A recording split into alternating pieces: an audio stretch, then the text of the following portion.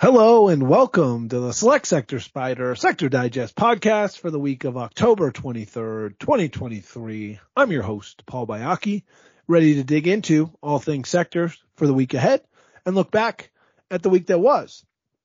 And before I do either of those things, I just want to warn you, I'm dealing with a little bit of a head cold here. I'm hopped up on Mucinex, and so if I don't sound great, I apologize. I'm going to do my best to power through this, but we have a market to get to, and this was a very challenging week for the market. S&P 500 down 2.4% or 2.39% to be exact for the week, which brings the year-to-date gain down to 2.02%. And you look at what led the market this week, it was all of the stuff that's led the market higher this year, leading it lower. You had consumer discretionary down 4.58% for the week, largely led by one of its top holdings, specifically Tesla. You had technology down 2.8% and communication services down just 82%. But it was all the cyclical stuff that dragged the market lower along with those headline sectors. You had XLB or materials down 3%. You had financials down 3%, industrials down 3%. So ultimately, there wasn't a lot of respite in the market. The only sectors that were positive this week were energy, up 75 basis points, and staples, up 70 basis points. So 860 million or so shares traded across the Select Sector Spider lineup, a very robust week on selling, which isn't necessarily a super bullish indicator, but there was a lot to digest this week. You had all of these Fed presidents and governors speaking in various venues this week. We talked about just how long that list was, including Mr. Powell. And there was data. Retail sales beat slightly, 0.7 versus 0.3.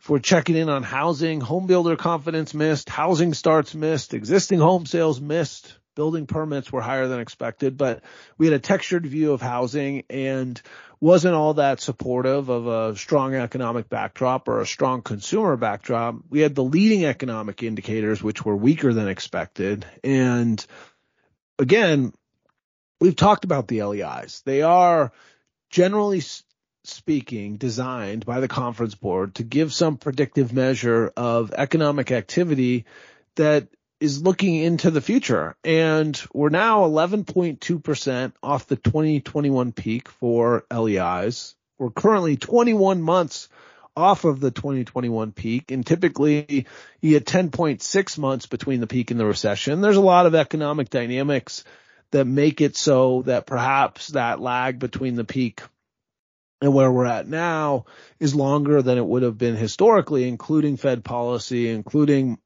fiscal policy and other things that have been stimulative to the economy. But just to borrow from what Justina Zabinska-Lamonica, senior manager, business cycle indicators at the Conference Board, said, in September, negative or flat contributions from 9 of the index's 10 components more than offset fewer initial claims for unemployment insurance. Although the 6-month growth rate in the LEI is somewhat less negative and the recession signal did not sound, it still signals risk of economic weakness ahead. So far, the U.S. economy has shown considerable resilience despite pressure from rising interest rates and high inflation. Nonetheless, the Conference Board forecasts that this trend will not be sustained for much longer, and a shallow recession is likely in the first half of 2024. So there you have it. The point of all of that is that we got economic data. None of it was the type of sort of headline economic data that tends to move the market. We didn't have payrolls. We didn't have CPI. We didn't even have a Fed decision. But getting back to all of those various Fed presidents and governors that spoke this week, seemed like the market didn't really like what they had to say. And the tone seemed to be pretty consistent. It wasn't extremely hawkish. Even Mr. Powell said some of what the market's doing on the long end seems to be justifying the Fed pausing and continuing to hold rates where they're at. Now, that doesn't portend to necessarily a cut or a pivot, but it echoed what we heard from Kashkari. It echoed what we heard from other Fed presidents and governors this week, all of which seem to be, at the very least, in somewhat of an agreement that we're going to hold rates here. We're not necessarily going to continue to raise rates. There was one Fed governor who said, hey, look, we need another rate hike this year. But for the most part, it seems to be the tone is let's hold here, see what impact it has on the economy and on inflation, and then determine which direction we need to go. Now, the market seems to anticipate that the direction will be cut at some point in 2024, but the language from these Fed presidents and governors this week certainly didn't signal that. It seemed to signal that rates are going to be higher for longer and that the level that we're at from a Fed funds rate is going to, at the very least, hold for the coming months. And that's something that the market tried to digest this week and didn't really like. So we talked about the sector breakdown and which sectors led. Energy, of course, the best performing sector for the week, up 75 basis points. But from a flows perspective, we actually had 2.3 million net creates this week, nearly 9 million shares created in XLE. So that's a pretty big headline for the select sector spider lineup, given the recent strength of energy prices and, of course, the geopolitical backdrop, which tends to be supportive of higher energy prices. We also saw 5 million shares redeemed out of XLU, the biggest redeems for the week coming out of utilities, which is not a great surprise given the weakness we've seen there and some of the volatility we've seen in specific names in that sectors. But what was interesting this week from a creation redemption perspective is we had a lot of sort of chunky redemptions, chunky creations relative to what we see on a week-to-week basis. We saw more than 1 million shares redeemed out of XLV, XLP, XLF, XLI, and XLK. And we saw more than 1 million created in XLRE, XLC, XLB, and XLY. So typically we get muted creation redemption activity when it nets out on a rolling 1 week basis. This week we actually saw some pretty significant stuff across the lineup from a creation redemption perspective, which netted to 2.3 million in, but that was largely due to that chunky creation activity we saw in energy. Now, the sector in focus this week is consumer staples, and I think it's a good time to talk about it because it had strong relative performance this week, as I mentioned, up 70 basis points for the week in a week in which the market was down more than 2%. But the consumer staples sector is just a fascinating segment of the economy with the economic backdrop that we're currently facing. As we've talked about previously, these companies are selling you the types of products that you don't typically buy more of when the economy runs hot or less of when the economy is not doing well. That's the name, consumer staples. It's toilet paper, it's toothpaste. And as a result, when inflation is ripping, as it has been at both the producer level and the consumer level, or at the wholesale level, I should say, and the consumer level, that can be a very challenging economic environment for consumer staples companies because there's only so much they can do to raise prices in the face of that. They can shrink packaging as they've done. They can slightly increase prices. But the reality is that an economic environment where inflation is running hot and their input costs are rising dramatically is a very challenging backdrop for consumer staples companies across the sector. But we're now seeing that wholesale inflation has come down more dramatically than consumer inflation, and all else equal, that tends to be good for corporate margins and specifically for the consumer staples sector. Now, this is a plug for some of the research we run on sectorspiders.com. Ned Davis had a piece out this week looking at various views of valuations on the 11 gig sectors. And they looked at absolute valuations relative to history for each sector and basically came to the conclusion that every sector is expensive, more or less. But they also looked at relative valuations to the market. And consumer staples actually came out best when you look at the relative valuation of consumer staples at every level. So price to earnings, dividend yield, price to book, price to cash flow, price to sales, and forward earnings estimates. It was the top ranked, if you will, or bottom ranked, if you're looking at it that way, sector in terms of its relative valuation in the market. As you would expect, consumer discretionary and technology came out as the most expensive on a relative basis based on those specific valuations that they looked at.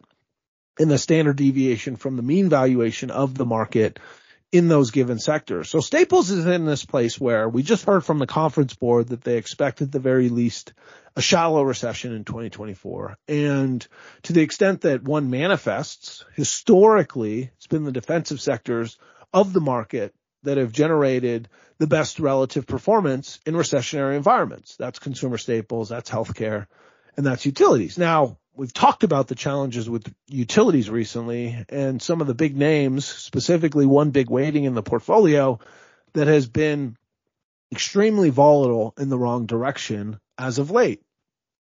Flip side is consumer staples, which hasn't been one of the best performers so far in 2023, is on a relative valuation basis based on what Nate Davis laid out in their piece, which I urge you to go read on sectorspiders.com, makes the case that consumer staples is at the very least potentially undervalued relative to the market, relative to historical market valuations. And of course, for investors who are concerned about a recession and are looking to turn the dial down of the risk on their portfolio, might consider consumer staples, considering, again, historically, it's a sector that provides a unique economic function in a recessionary environment, and the companies within it have historically provided strong relative performance in that recessionary backdrop. So with that, let's look ahead to next week. We've got a slew of economic data. We've got Case-Shiller. We've got new and pending home sales. So we're going to get more information on the state of the housing market and, of course, a read through